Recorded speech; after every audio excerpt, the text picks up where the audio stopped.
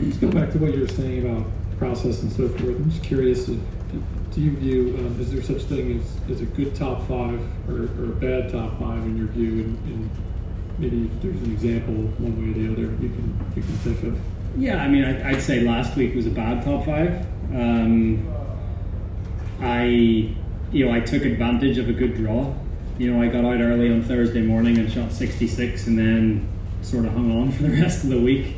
And then there's other weeks where you just don't have it at all, and you hang in there, and you sort of just you struggle all week, and you scrape it around in 70 or 69 or whatever it is for 4 days, and you end up finishing T5. Like I finished 5th at Torrey Pines last year, and it was, I swear, one of the best top fives I've ever had. Just I walked away from that week just thinking I couldn't have squeezed anything more out of my golf game for the week. So yeah, there are such things as good and bad top fives, and last week was probably on the bad end of the spectrum.